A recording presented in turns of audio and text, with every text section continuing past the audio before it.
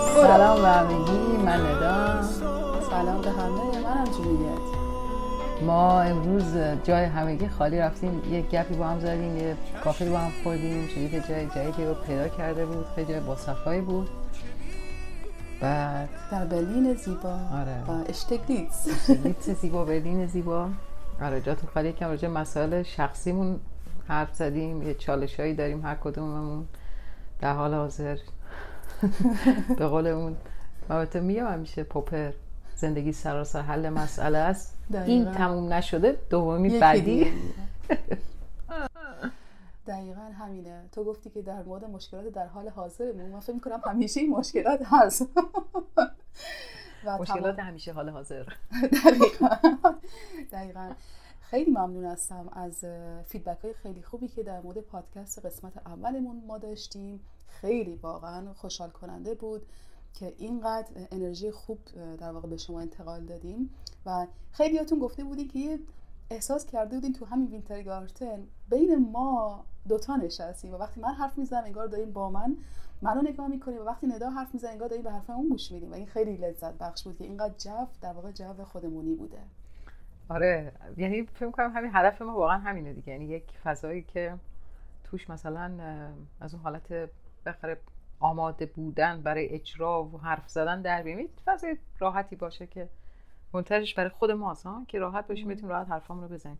منم ممنونم. من یکم کلا کند یکم اونورتر، اصلا کلا با فضای چی بهش میگن، این فضای اجتماعی مقداری با یک دور کندی پیش میرم، ولی سعی میکنم از هفته بعد یه مقداری منسجم‌تر بنویسم، یه حرفایی هم بزنم. خیلی ممنون. یه تعداد زیادی از دوستام اومدن و صفحه منو تو اینستاگرام فالو کردن و من الان 1000 نفر yes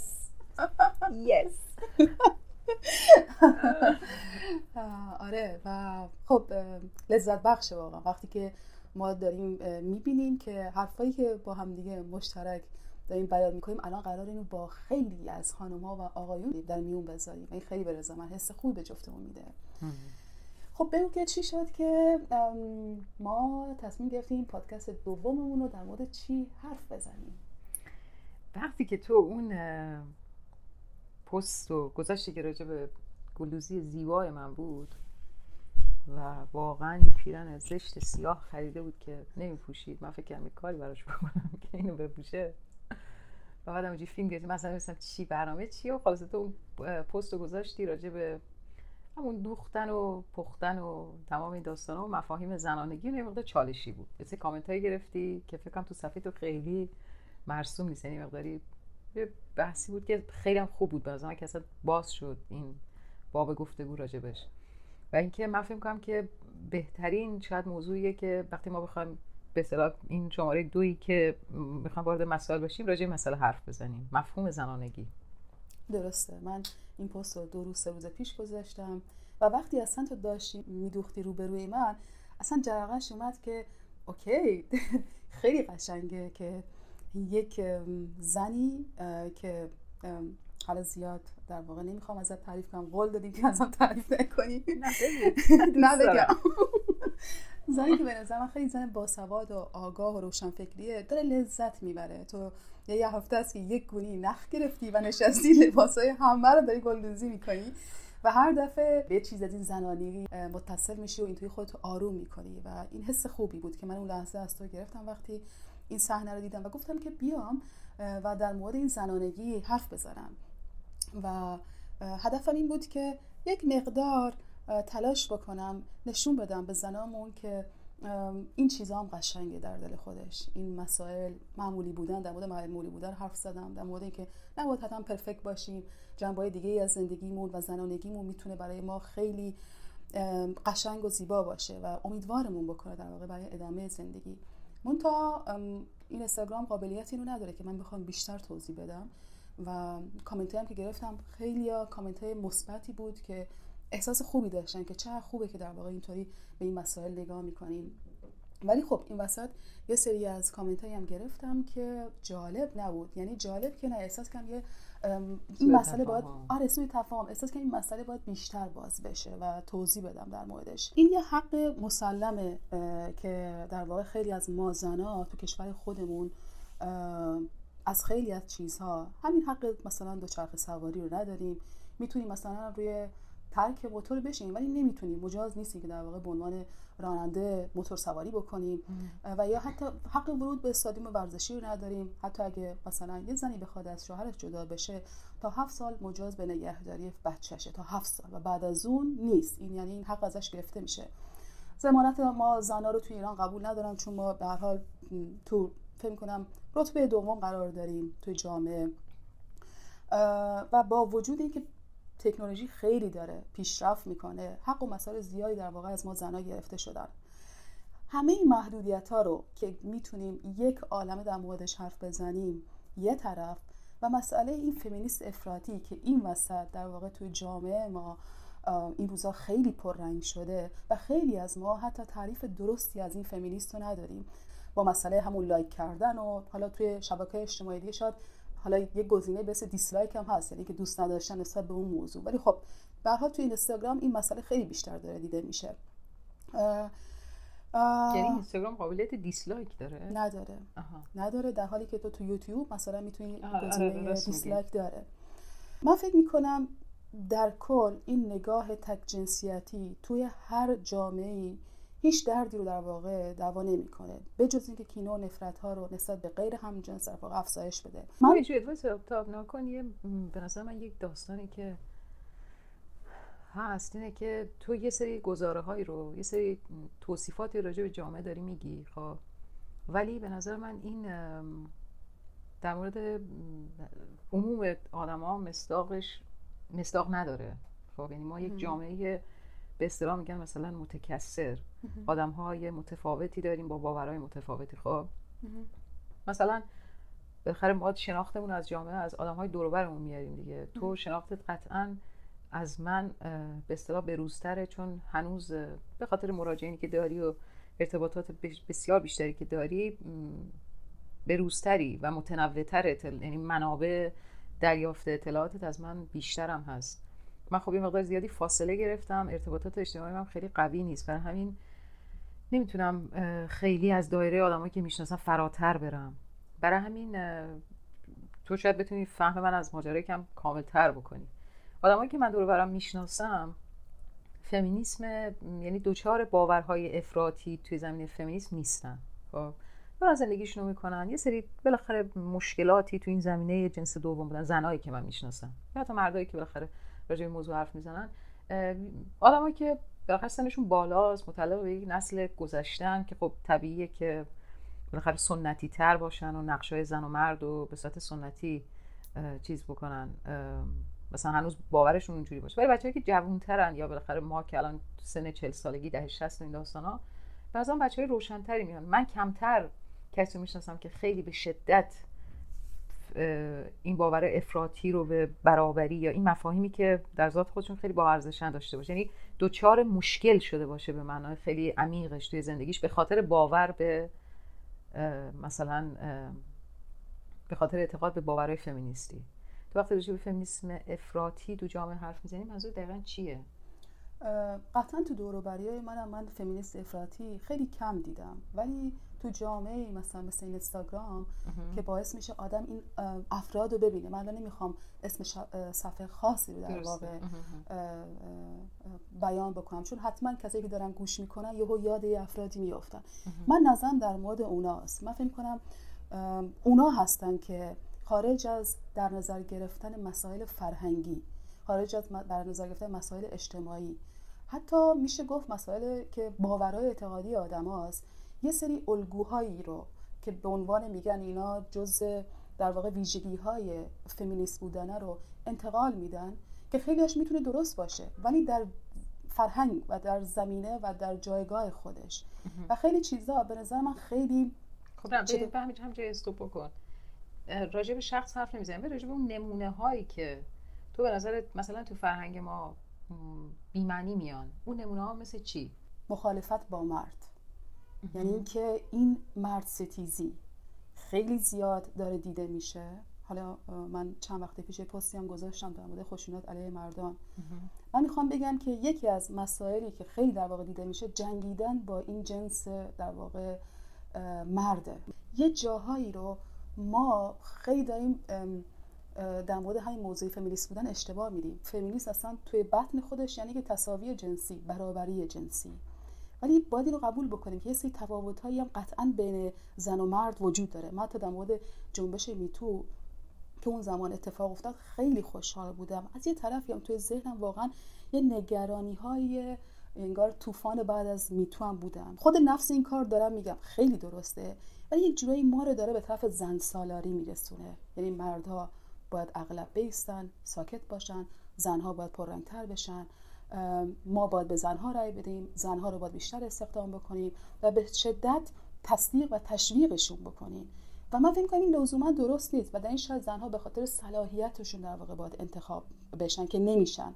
و من نمیخوام این قربانی باشم، چون من دوست دارم پیشرفت کنم، چون صلاحیتشو دارم، چون شایستش هستم، چون در کارم بهتر هستم. من احساس میکنم یه جاهایی ما در واقع منحرف میشیم از موضوع بحث اصلی که جنبش میتو داشت. الان یه چیزی که نگاه کنید که خیلی از ماها توی جامعه داریم به جایگاه این که مردا هستن قبطه میخوریم. من میگم چرا ما زنها سعی نکنیم که خودمون رو به جایگاهی برسونیم و همیشه اسم این ضعیف بودن رو برای همیشه از سرمون وا بکنیم. ای کاش بدون عوض کردن این ارزش‌های زنانگیمون میتونستیم یه مقدارش قوی‌تر، شجاع‌تر، جسورتر و توانمندتر باشیم. و قطعاً این تعصب میتونه یک عامل اصلی این توانایی ما در ما زنا باشه.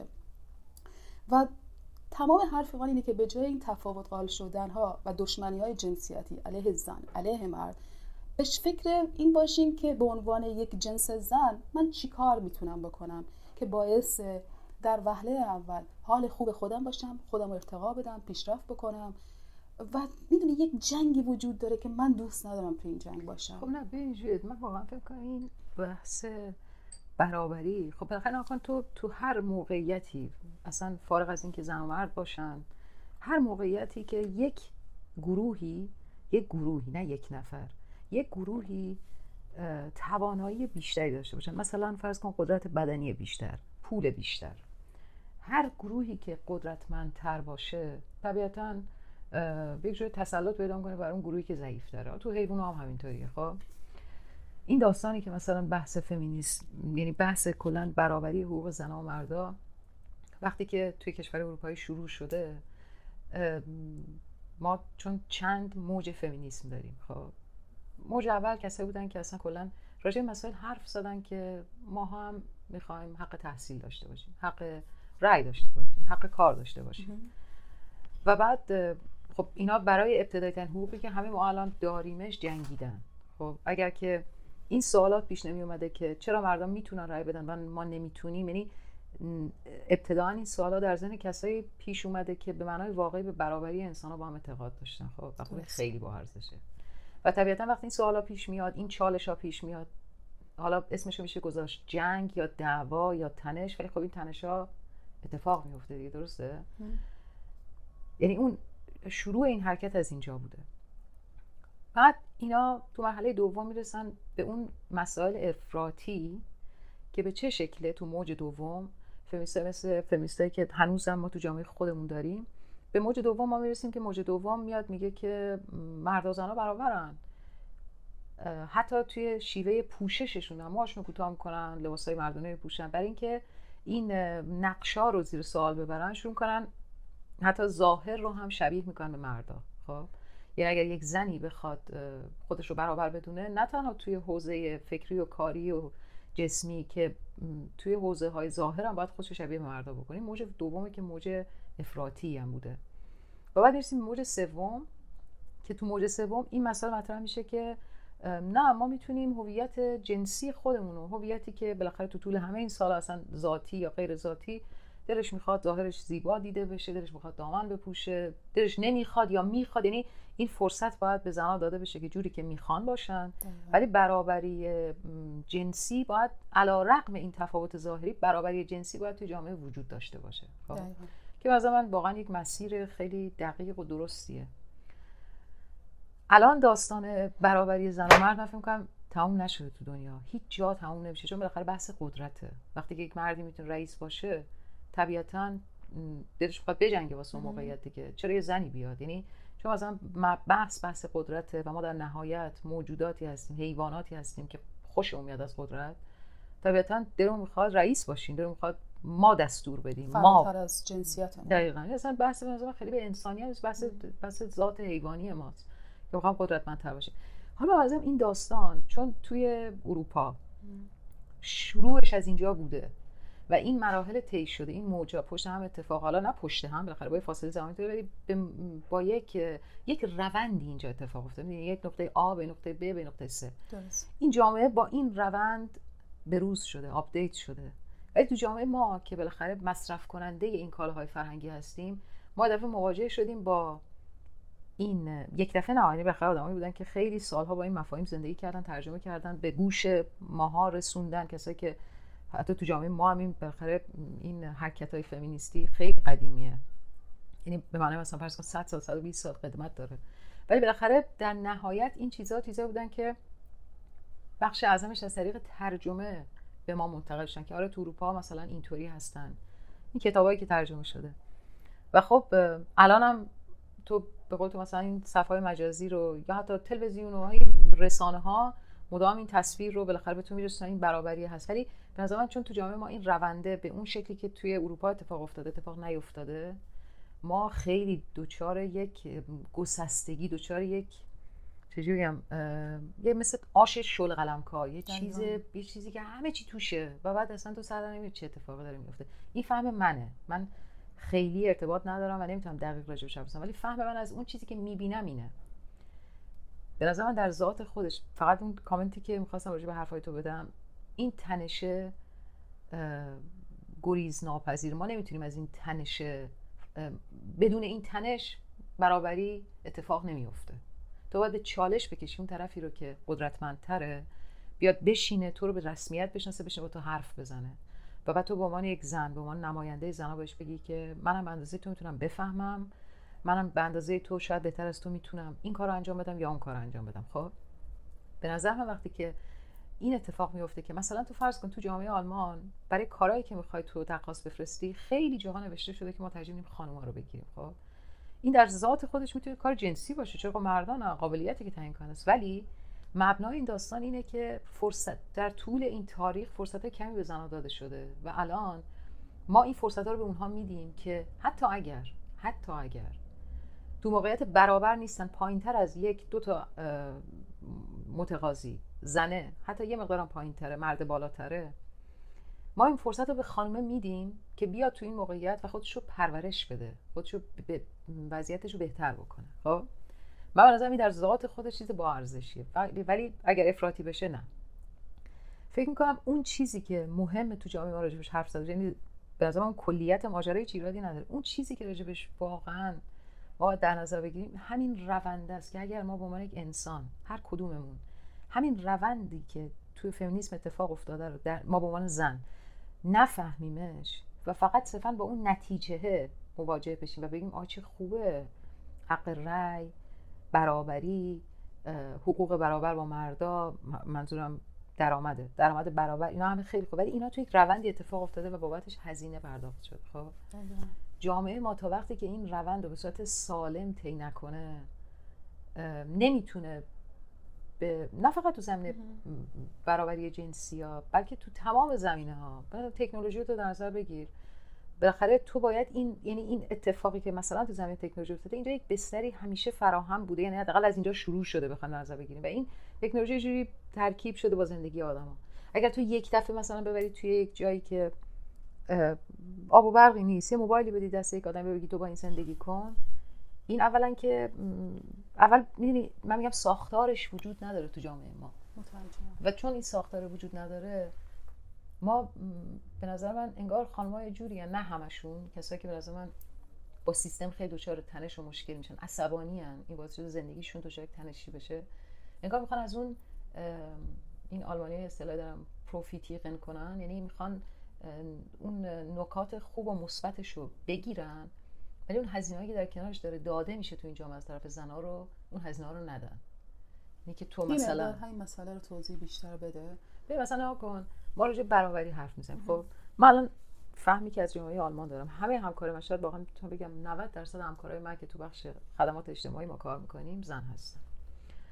60 سال 65 سال آدمایی که جوون یا پیر ولی بالاخره یه سن خیلی طولانی کار کردن، خیلی بیشترشون نه همشون متعهدن، جدی کار میکنن، بخش خیلی جدی از هزینه‌های زندگی به عهدهشونه، 2 تا 4 تا میکنن واسه هر حرکت. یعنی اینجوری نیست که درآمد یک خانواده‌ای که شامل زن و مرد با هم میشه متکی بر مرد باشه، زن یه کار مثلا فرض کن به اصطلاح یه کار نه خیلی جدی، نه اینطوریه که همه چیز تقسیم شده است، مشخص میشه کی مسئول چیه، یک زن باید کار بکنه. اصلا این داستانی که یک زنی کار نکنه اینا واقعا اصلا اینجا بی‌معنیه. زن‌ها باید کار بکنن.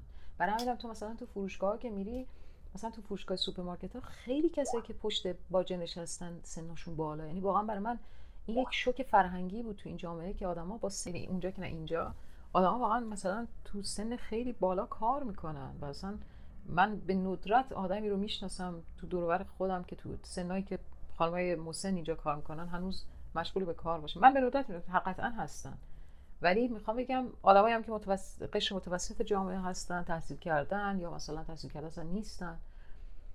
من اینو تو جامعه خودم مثلا این ظرفیت رو نمیبینم که، یعنی مسئله شخصی من، یعنی اونجایی که به نظر من یک مشکلاتی وجود داره از طرف زن‌ها، اونجاییه که ما میخوایم از امکانات برابری استفاده بکنیم ولی متوجه نیستیم که باید هزینه بدیم براش.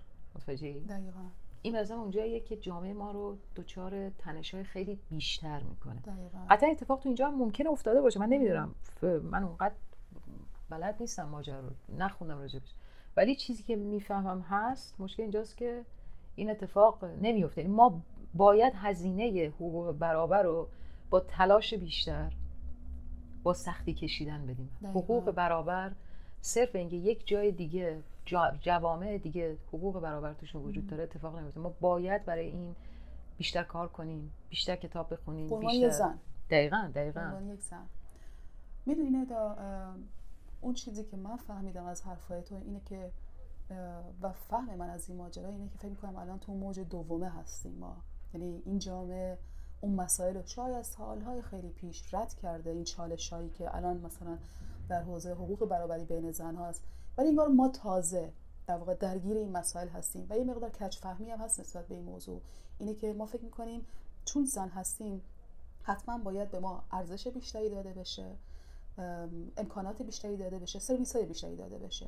خوب اشاره کردی اینجا زن اصلا بچه‌ها از 18 سالگی مستقل میشن. تو حتی اگه یه دوست پسر یا دوست دختر آلمانی داشته باشی، وقتی میری یک جای رستوران غذا بخوری به احتمال زیاد هر کس پول خودش رو میده، هر کس مستقله، همه اینجا کار میکنن. یعنی من تا الان زنی رو ندیدم که به همسن و سال من باشه و بگه که آره من بیکار هستم. قطعاً هست تو این جامعه زنایی هم که در واقع کار نمیکنن، ولی چیزی که رایجه اینه که زن‌ها دارن پا به پای مردا فعالیت میکنن و من فکر می‌کنم اینا میتونن در واقع از حق برابری بیشتر حرف بزنن. یه نکته جالبی که من بگم اینه که جایی که من کار میکنم تو این بیمارستان شریطه یه برنامه‌هایی رو گذاشتن برای اینکه یک سری از فرصت‌ها رو در واقع فقط در اختیار ما زن‌ها بذارن. به چه صورت؟ مثلا یک گروهایی رو در واقع اینجا دارن، یک نفراتی که خودشون در واقع پروفسور هستن یه سری جلسات رو برگزار میکنن به خاطر اینکه تلاش کنن تو اون جلسات شما تواناییات رو به عنوان یک زن بشناسین، کجاها فکر میکنین از نظر کاری میتونین در رقابت با یک مرد باشین، چه چیزها و چه مهارت‌هایی رو میتونین به دست بیارین. در رابطه با اینکه اگه شما مشکل دارین با همکارانتون، حالا به خصوص مرد یا زن ولی بیشتر توجه روی مرد هاست، چی کار باید بکنین؟ یعنی شما بیاین اینجا تو این جامعه، تو این در واقع گروهی که شکل گرفته کمک بکنین شما زنها به هم دیگه که یک مقدار تعادل به وجود بیاد. میدونی الان میدونی که بیشترین میزان دستمزد به مردا داده میشه توی آلمان. حتی توی آلمان همین الان توی قرن 21 توی کشوری که در واقع پیشرفته است مردا میزان حقوق بیشتری میگیرن. الان میان توی آگهیایی که برای شغل هست می‌نویسن زن که زنها درجهیت هستن و معلولین و جدیداً هم دارن میگن که مهاجرم اگه باشی اینم تو بعضی کارا تو بعضی از کارا دقیقاً تو بعضی از کارا میتونه جنبه مثبتی داشته باشه. اینا میگم یه لولایی رو رد کردن به قول تو، به جاهایی یه پروسه‌ای رو رد کردن. ولی ما می‌خوایم ساندویچی برسیم به اینجا و ما به عنوان زن فکر نمی‌کنیم که این وسط یه سری چیزایی رو ما باید تلاش بکنیم. من گفتم من دلم نمیخواد تو این موضوع فمینیست بودن قربانی باشم، دلم میخواد بر اساس صلاحیت‌های خودم، توانایی خودم در واقع برم تلاش، نه اینکه چون جنس زن هستم حالا یه سری پوینت هایی در واقع به من داده بشه تو بعضی از موارد. ولی میخوام بگم که نه الزاما برای همه زنها، خیلی از زنای کشور ما تو خود ایران هم حتی میدونن که مسئله فمینیست چیه. تعریف درستی نشده تو جامعه ما و چون نشده خب اینجوری دیدیم در نظر بگیر که جامعه ما بالاخره یه جامعه ایدئولوژیکه. خب ببین جامعه ما اساساً کسایی که بالاخره قوانین رو می‌نویسن و همین الان سر کار هستن به برابری اعتقاد ندارن. به همین دلیل مثلا تو جامعه می‌بینی هر روز داره این حقوق خیلی طبیعی، مثلا فرض کن چه می‌دونم من تازه خوندم که واکس کردن مو یه همچین حوزه کاملا شخصی داره ممنوع میشه انگار. واکس کردن مو؟ چی بهش میگن؟ اپیلاسیون. نه درسته، من دقیقاً خبرش ولی مثلا تو دفعه می‌بینی یک حوزه اینقدر شخصی در مورد شخصی یعنی زن تصمیم بگیره که چه کار کنه با موی بدنش، این داره مثلا تبدیل میشه به یک کار ممنوع. یعنی به نظر من ما باید در نظر بگیریم که کسایی که مدیریت میکنن یک جامعه رو همراه و همدل با این داستان هستن یا نیستن. خب وقتی که تو یک همچین همکاری رو نمیبینی و اصلا کاملا عدم همکاری رو میبینی تو اون زمینه، طبیعتا مردم باید خودشون راهشون رو پیدا کنن تو این زمینه. خب ببین من فکر کنم یه موضوعی که اینجا مهم میشه این داستان بحثایی که تو این زمینه شکل میگیره، این آدم باید در نظر بگیره که حالا اون جنبش میتو اینا به نظر من یه بحث کاملا جداگانه است. منم به نظرم خیلی خوبه که راه افتاده. یعنی بذار الان بحث رو من وارد نشم چون مثلا واقعا یه جلسه راجع به صحبت کنیم. ولی همین راجع به حقوق زنا به نظر من واقعیت اینه که بالاخره توی یک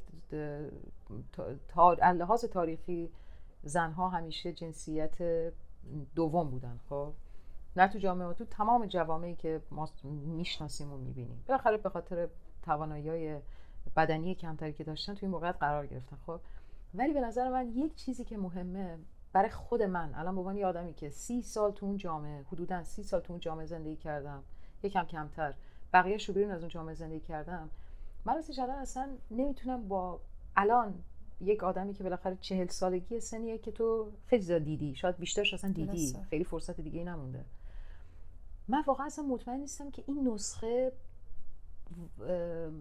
بهترین نسخه واسه جامعه ما باشه. میدونی بهترین نسخه برای تمام زنان جامعه ما باشه. یعنی تو یک کثرتی داری، یک تنوعی رو باید در نظر بگیری. درسته. زنا مثل همه آدم‌ها با هم متفاوتن. خب اگر من فکر می‌کنم مسیری که طی کردم تو زندگی یک مسیری بوده که بر اساس باورهای فمینیستی بوده. مهمترین مسئله به نظر من تو این زمینه اینه که تو مستقل باشی، سعی کنی که مستقل باشی تو زمینه‌های مختلف. مهمترینش مالیه به نظر من. دقیقاً. یعنی ویرجینیا وولف وقتی کتاب اتاق رضایت خودم نوشت بهت گفتم اون روز بحث میکنه از یک فضای خصوصی که یک زن باید در خودش داشته باشه واسه کاراش. دقیقاً. که این لازمش اینه که درآمدی داشته باشه. ببین ما باید اگر بخوایم به معنای واقعی دنبال برابری باشیم باید بتونیم خودمون علاوه مالی مسائلمون مدیریت کنیم و وابسته نباشیم. ولی من مطمئن نیستم همین نسخه‌ای که در مورد من تا حدودی میتونم بگم مسیرم بوده، بهش باور داشتم، سعی کردم بیشتر وقت رعایتش بکنم، برای بیشتر زن‌های دیگه که میشناسم جواب بده. میفهمی؟ یعنی واقعا یک کسی ممکنه از این موقعیتی که وابسته به یک مردی باشه و مرد نوناور خانواده باشه با این مسئله نداشته باشه و مرد هم نداشته باشه. دقیقاً. یعنی به نظر من لزوما این معناش این نیست که اون آگاه نیست. نه، بعضی ممکنه تو این نقشای سنتی احساس راحتی بیشتری بکنن. اینجاست که به نظر من اون افراطی بودن فمینیسم که خطرناکه، اینه که یک نسخه فست فودی، یه نسخه‌ای که اینجا مثل غذای پخته شده ایرانی دم کشیده رو میاد مثل یک فست فودی میرزونه تو جامعه ما که اصلا جامعه آمادگی این میزان از چه میدونم چربی رو اصلا نداره و بعد این تعمیمش به همه آدم هاست. آره این اصلا بده. درسته. اتفاقا چند روز پیش بود در مورد این موضوع حرف زدیم. خیلی از چیزایی که در مورد حق آزادی برای زناست ممکنه تو خیلی از فرهنگ‌ها جواب نده. یعنی اصلا میدونین چطوری؟ من از یه فرهنگی اومدم بلوچستان که محدود محرومه، زنها کمترین حق رو در واقع توی بلوچستان دارن، توی استان سیستان بلوچستان، ولی توی بلوچستان حالا بیشتر. یه چیزی که در واقع فراگیر میشه توی جامعه اصلا نمیتونه در واقع تو فرهنگی مثل بلوچ جواب بده. تو در مورد مسئله کار گفتی الان که خیلی خوبه ما زنا مستقل باشیم و در واقع دستمون تو جیب خودمون باشه. منم با این موافق هستم. حتی نه برای همه، من حرف اینه برای کسی که میخواد فمینیستی زندگی کنه. دقیقاً. آفرین. ولی برای یک به فرض مثال یک زنی که توی یک خانواده خیلی سنتی و متعصب بلوچ داره زندگی میکنه که نوناور اون خانواده پدر اون خانواده است یا همسرش هست یا برادرهاش هستن، اینی که بخواد کسی که تا اجازه نداره بیشتر از کلاس 5 یا 6 بخونه و راضیه به این شرط، اصلا نمیخوام وارد این موضوع بشن که آیا خوبه، اون اصلا یه جریان یه حرف دیگه ایه. منتها این فرد وقتی که ازدواج میکنه نسبت به این حقوقی که داره توی خونه اصلا ارزشش متفاوته. ندا یعنی اون دلخوشی هایی که میتونه داشته باشه، اون جایگاهی که میتونه به عنوان یه زن داشته باشه تو اون بستر متفاوته تا یک زنی که به فرض مثال توی شهر بزرگتری مثل تهران، اصفهان و شیراز داره زندگی میکنه. ما یادمون نره که در وهله اول ما لازمه که به یه سری از فاکتورها توجه بکنیم. توی بلوچستان نوناور خانواده مرده، زنها به راحتی نمیتونن توی حتی ادارات دولتی زن بلوچ کار بکنن و خب در وهله اول نیاز داره که ما این آگاهی رو بدیم به زنها، به دخترای جوان بلوچ که شما این حق شماست که ادامه تحصیل بدین، این حق شماست که شما میتونین در واقع کار بکنین، مستقل بشین. ولی یک فرمول واحد نمیتونه در واقع برای کل جوامع، حالا چه در ایران و چه در کل دنیا، جوابگو باشه. بر اساس نیازهایی که اون منطقه میطلبه ما باید جلو بریم. من موافق هستم با اینکه احترام بذاریم به فرهنگ هر منطقه‌ای و طبق فرهنگ اون منطقه باید پیش بریم. شاید الان دوستان و یا خانمایی که توی شهرهای بزرگ مثل تهران زندگی میکنن خیلی در واقع نسبت به حقوق خودشون آگاه هستن. حالا اینی که چقدر بهش در واقع دست یافتن یه مسئله جداییه، همینی که میدونن. ولی خیلی از زنها تو مناطق محروم هنوز نمیدونن چه حقایی دارن، از جمله حق تحصیل. و خب این نیاز به آگاهی داره در وهله اول. تو بالاخره از همون فرهنگ میای، ولی من چیزی که اصلا میفهمم اینه که مدام تحت تاثیر رویاهای بزرگی که بابات راجبشون با تو حرف میزدن تو آدم بلند پروازی شدی.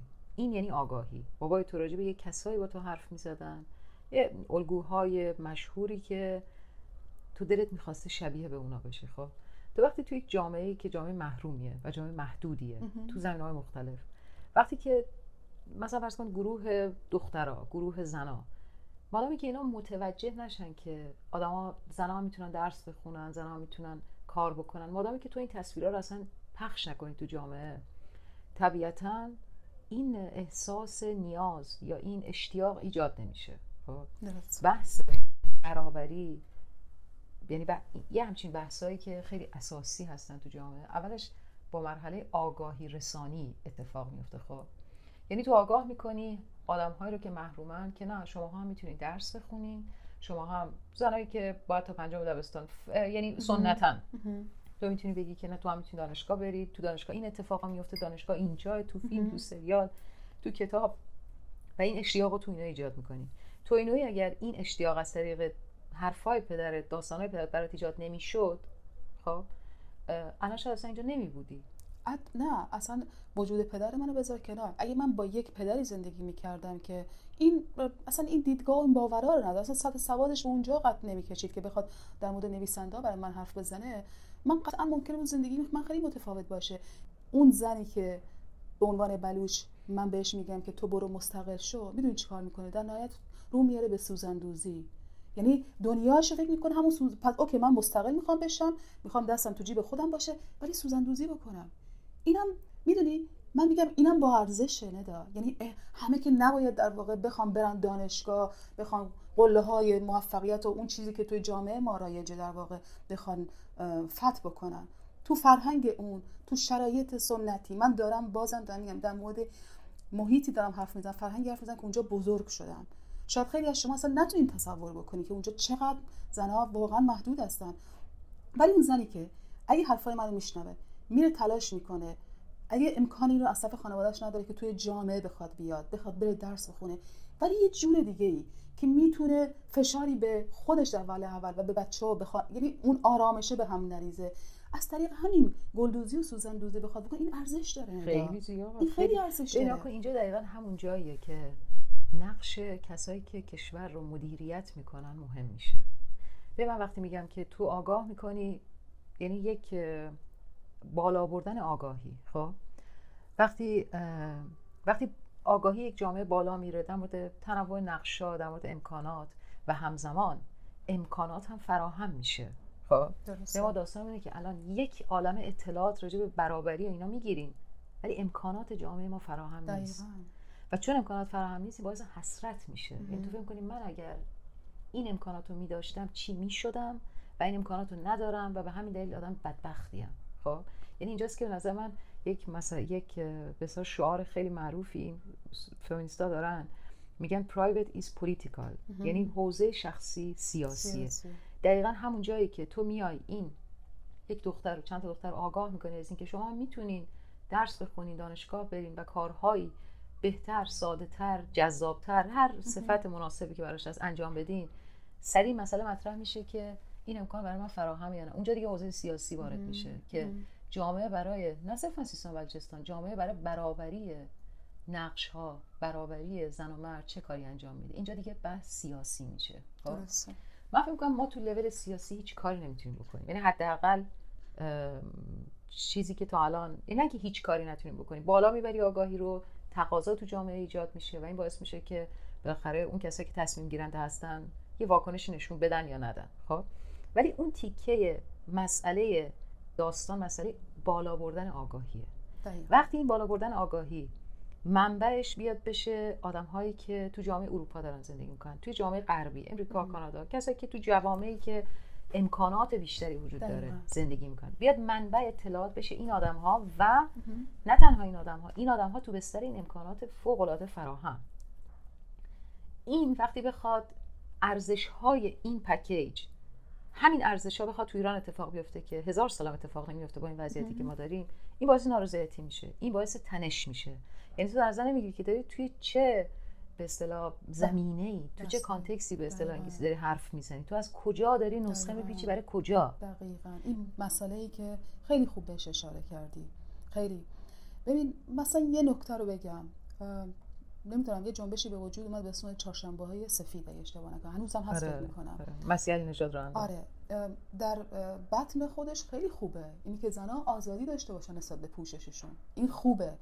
منتها آیا خانم مسیح علی نژاد فکر کرده به این که اگه این پیاماش رو در واقع زن‌هایی از همون مناطق محروم که الان به راحتی در واقع با از طریق این اینستاگرام در ارتباط هستن، یعنی می‌بینن اینا در واقع اینا رو میشنون و بخواد به فرض مثال تحت تاثیر قرار بگیره و بخواد جلوی خانواده و همسرش وایسه که اصلا مسئله حجاب یه چیز شخصیه، تا 100 سال نمیتونه فکر بکنه نده که چه بلایی میتونه سر اون زن بیاد.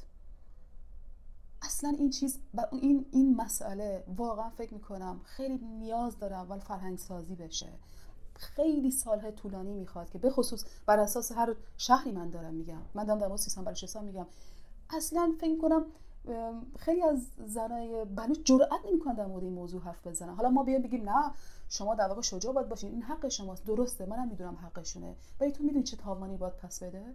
ممکنه اصلا تمام زندگیش به هم بریزه، حتی کشته بشه ندا. و من خیلی دردم میاد که چرا یک نسخه‌ای رو یک کسی که به فرض مثال توی اروپا است، توی آمریکا است، بخواد اینو رواج بده برای همه.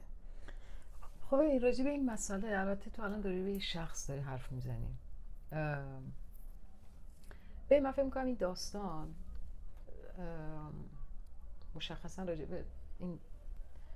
جنبش چهارشنبه‌های سفید یا همچین چیزی بود عنوانش فکر می‌کنم که جالب بود. من این داستانو یه روز رفتم پیش استادم راجع به من پانامان باهاش حرف بزنم. بعد استاد آلمانی بعد برگشت گفت تو مسیح النژاد رو میشناسی؟ و من از قبل که ایران که بود میشناختمش. گفتم آره. و گفت میدونی این جنبش رو راه انداخته و اینا. بعد من چیزایی شنیده بودم اصلا تو جریانش دقیق نبودم. بعد فهمیدم که نه، این انگار خیلی شناخته شده است و یعنی یک خارجی از منی که خودمو خیلی در جریان امورات ایران بودم بیشتر تو جریان بود. یعنی به نظر من این داستان بیش از این که کارکرد به اصطلاح چی بگم کارکرد داخلی داشته باشه، بیشتر کارکرد خارجی داره. میفهمی؟ یعنی اینکه زنا میخوان آزاد بشن، زنا میخوان فلان بکنن. اصلا اون اصلا تو بستر زمین یعنی متناسب با جامعه ایران این حرکت به نظر من نه طراحی شده و نه به اون معنا میتونه جواب بده. نمیدونم، یک اتفاقیه که من خودم خیلی راجبش منتقدانه همیشه حرف زدم با کسی که باشون حرف زدم، ولی اون آدم‌ها هم همیشه من گفتن که نه چه ایرادی داره، مثلا آدم‌ها میتونن بیان اعتراضشون اینطوری نشون بدن. ببین اینی که تو داری میگی تو مثلا توی سیستم بلوچستان اتفاق افتاد، این خیلی ساده است واسه یک به اصطلاح فعالی که بشینه مثلا تو ناف کشور اروپایی، اهم از من و تو، راجع به خوب بودن انتخاب پوشش حرف بزنه. خب اصلا هزینه واسه ما نداره. دقیقاً. میدونی این به نظر من خیلی هم این کارو دارن میکنن. پوشش بدن من حق منه و خب من هر جوری میخوام میتونم بپوشم، شما اجازه نداره کسی کامنت منفی بده یا اگه داد بر من. یه سری چیزایی که به نظر من بیش از اون که فی الواقع به این دلیل باشه که وضعیت زنان رو بهتر بکنه، چیزای یک حرکت‌های نمیدونم میخوام اسم بد روش بزنم، ولی یه سری حرکت‌های بیشتر به نظر من واقعا همین شعافه، نمایشیه، سطحیه. و خب کسایی که به معنای واقعی به نظر من تو ایران دارن تو زمینه برابری کار میکنن، مخالفتش هم نشون دادن. کسایی که واقعا دغدغه به نظر من اصیل دارن، نه کسایی که بالاخره مثل نژاد دنبال این هستن که شناخته بشن بیشتر. ولی تو این مورد خاص به نظر من قطعا خیلی هم هستن که نافی میکنن این خوب و خیلی هم مناسب و اصلا مبارزه از همین جاها شروع میشه. ببین داستان اینه که ما اسم این مسئله در ذات خودش مثلا مبارزه است. خب ولی مبارزه‌ای که تو این کشورهایی که اروپایی هستن عمیق‌تر اتفاق افتاده. دقیقاً. یعنی نه صرفاً مردها پذیرفتن که بابا شما هم با ما برابرین، که تازه اونها همه نپذیرفتن. یعنی مثلا نابرابری هنوز تو این جامعه هم به شدت، حالا نه به شدت ولی واقعاً وجود داره. بلکه زنها هم پذیرفتن که این برابری هزینه داره. هزینه‌اش اینه که من باید سخت‌تر درس بخونم. داستان به نظر من اینه که اینجا اصلا این برابری به شکلی جا افتاده که مردها و زنها باید با هم کار بکنن. مثلا وقتی که فرض کن مرخصی نگه داشتن بچه توی خونه هست، یه مرخصی 14 ماهه که تعلق میگیره، مردها هم میتونن بگیرن. یعنی یه زنی میتونه فکر کنه که من حقوقم بیشتره، من برمیگردم سر کار، شوهرم از توی خونه میمونه و بچه رو نگه می‌داره. این صرفا به زن تعلق نمیگیره. یعنی این خب خیلی خیلی یه بستر واقعا دیگه. یعنی یک مرد میتونه تو خونه بمونه، زن میتونه بره سر کار چون حقوقش بیشتره و این خیلی طبیعی اتفاق میفته. من همکارم همین 3 ماه پیش که تو مدرسه کار میکرد، دخترش به دنیا اومد، رفت مرخصی، خانمش برگشت سر کار و این رفت مرخصی. یعنی زنش اصلا با فاصله خیلی کوتاهی بعدش برگشت سر کار و این رفت مرخصی و دیگه از شرکت ما استعفا داد چون می‌خواست بره کار دیگه بعدش پیدا بکنه. کلا 12 ماه رفت مرخصی به دنیا اومده بچه‌ش. خب یه همچین چیزی رو تو جامعه ما تو در نظر بگیر که مثلا یک زنی بخواد برگرده به سر، کم اتفاق میفته. اصلا کسایی که قطعا این کارو بکنن ولی کم اتفاق میفته، رایج نیست. دقیقاً. یعنی بالاخره اینا هزینه‌هایی که اینا بابتش یا مجبور شدن بدن یا دادن، ولی بدون هزینه اتفاق نمیفته. یعنی درسته. بدون هزینه ما نمیتونیم بگیم که آقا ما هم می‌خوایم حقوق برابر داشته باشیم. درسته. حالا فقط این مبارزه به نظر من تو 2 تا جبهه هست، یکی با مرداست، یکی با حکومته. یعنی ما حکومتی هم داریم که با این موافق نیست که این خشم زنا رو نسبت به این موضوع خیلی بیشتر کرده، نسبت به این مسئله حقوق برابری. و من فکر می‌کنم خیلی از این در واقع کج فهمیام از این خشمه میاد. از این خشمی که از طرف هم در واقع حکومت، دولت و هم از طرف مرداست. آره به نظرم اونم واقعا نمیشه گفت مقصر. یعنی یعنی اونا یه ور داستانن که بالاخره نقش خیلی شاید مهمترین نقش واقعا بازی میکنن، ولی انگار یه جوریه که ما دیگه نباید گل به خودمون بزنیم. یعنی یه جوری انگار این زمینه‌اش یه جوری شده که ما تو این تصویرایی که از خارج میگیریم انگار خودمون متوجه نیستیم داریم به خودمون گل میزنیم. هی داریم، نه اینکه هی داریم، قطعاً به نظر من توی جامعه همیشه رو به جلو میره. من یعنی شخصاً تماماً به این موضوع باور دارم که جامعه در نهایت رو به جلو میره، پس رفت اتفاق نمیفته. میدونی اون خرد جمعی، حداقل تو جامعه ما خرد جمعی در نهایت خودش رو به روز میکنه و بالاتر میاد. ولی یه چیزایی به نظر من انگار که یک زخمای، انگار یک جراحتای اتفاق میفته. این تو زمینه برابری مثلا تو الان نگاه میکنی چقدر این توجه به این که ما ظاهرمون یه ظاهر خیلی جذاب و دیدنی باشه، این خیلی انگار شدت داره تو جامعه. ابروامون این کارو کنیم، لبامون این کارو کنیم، مژامون این کارو بکنیم. خب تو از یه ور می‌بینی برابری، از یه ور این میزان از یعنی تاکید رو ظاهر مناسب و یه عنوانی راجع به این جراحی‌ها گفتی، پیکر تراشی و این داستانا. مثلا خب یه مقداری تو فکر می‌کنی چیه واقعا موضوع؟ خیلی ناراحت کننده است واقعا. خیلی این خرد جمعی که تو گفتی توی ایران خیلی سریع داره پیش میره. مثلا حداقل به 20 سال پیش نگاه کنی ما اینقدر دکتر و مهندس نداشتیم از جنس زن، ولی الان تو هر خونه میری در واقع دکتر مهندس هست. این خیلی خوبه، این خیلی یه پیشرفت بزرگه. من میخوام این وسط نکات مثبت هم نباید از یادمون بره که ما زنا در همین بستر این که ما میخوایم در کنار مردا حق تساوی داشته باشیم با همه مشکلاتی که تو جامعه وجود داره، ما خوب پیش رفتیم. نیاز داره برای هر فرهنگی، برای هر بستر جامعه‌ای که ویژگی‌های خودشو داره، برای اون نسخه پیچیده بشه، نه یک نسخه واحد برای کل در واقع ایران. ایران اینقدر تنوع فرهنگی داره که از شمال تا جنوبش کلی متفاوته، پوشش، گویش، زبان، همه چیز. و این خیلی مسئله حساسیه. من خیلی خوشحال شدم که امروز در مورد این موضوع حرف زدیم و فکر می‌کنم به جلسه واقعا ختم نمیشه این موضوع.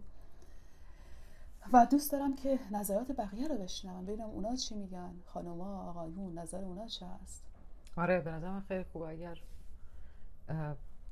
دوستان به ما بگن کجا مخالفن، چون واقعا این بحث‌های خیلی مهمیه. ما هم بالاخره با اون دو تا آدمی که هم خانوم هستیم، همین که مسائل تا حدودی پیگیری هم میکنیم، خیلی دوست دارم یک باب گفتگویی باز بشه. اصلا شما راجع به موضوع چی فکر میکنید؟ دقیقاً درسته. تو هم که عجله داری میخوای بری به طرف الان مثل این میمونه که به این صندلی من بستمش این پادکست رو باید پر کنیم و میخواد سریع بودو بره به طرف خونش. نه اینطوری نیست، تو اصلا خودت در واقع مشتاق این حرفا هستی. نه من واقعا که خیلی مشتاقم، من خیلی با اشتیاق اومدم که اصلا راجعش حرف بزنیم. ولی آره واقعا اگه مثلا فکر کنید جالبه بازم راجعش بگیم. حالا فکر می‌کنم جلسه بعدی این موضوع نباشه، فکر می‌کنم شاید این موضوع دیگه بخوایم در موردش حرف بزنیم. اینطوری هر چیزی چی میگن مادون اول آش شل قلم. آره یعنی اصلا قرار نیست فکر کنیم که یک لاین برنامه خیلی مشخصی هفته بعد یا حالا هر وقت دیگه پادکست استرال درست کنیم اون چیزی که دغدغه ذهن ما بوده، حالا چه توی جامعه بوده، چه شنیدیم، چه تو زندگی شخصی خودمون، تا دلتون بخواد در مورد زندگی شخصی ما میتونیم پادکست ها و اپیزودهای خیلی زیادی رو پر بکنیم. آره دقیقاً. ولی خب به ما بگین دیگه اگر که یا اگر چیزی هست که دوستان راجبش بشنوین به ما خبر بدین. و یه چیزی هم که از دوستان بدونم از کسایی که دارن گوش میدن، اغلب از کجا در واقع پادکست ما رو گوش میدن؟ آیا پیشنهاد میدین که به خاطر اینکه راحت تر بشنوین ما حتی توی اینستاگرام هم در واقع اینو به اشتراک بذاریم فایل کاملش رو صوتی؟ چون معمولا فکر میکنم توی ایران کست باکس بیشتر در واقع رایجه، آدما گوش میدن. من توی کانال تلگرام هم گذاشتم سورس‌های مختلف، ولی دوستان شما از کجا بدونن در واقع راحت تره براتون تا این حرفای ما رو بشنوین. همین خیلی خوشحال شدم که این فرصت شد که من دوباره در کنار دوست نازنین آره واقعا وقتتون بخیر و سرتون سلامت. خداحافظ. خداحافظ. چون سایه من از خواب